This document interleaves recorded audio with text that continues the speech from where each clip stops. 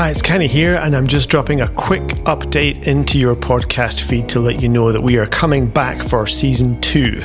We've had a pause for the past few months as we focus on developing the Project Finance Institute community and adding new team members and more events.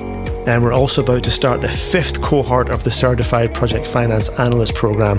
And this is going to be our biggest group yet, with PF and infrastructure professionals from all over the world, covering public and private sectors from all areas of the infrastructure project finance world. Our vision for this course is to create the gold standard educational experience for project finance professionals. And our community has been growing. We're now over 4,000 members and more joining every day. If you're a listener to this podcast and you haven't yet joined the community, hop over to members.projectfinanceinstitute.com and you can join there for free. We've got a whole program of free events and webinars coming up for you, as well as free training in financial modelling, and we're just about to open up access to our effective data visualization course, again, completely for free.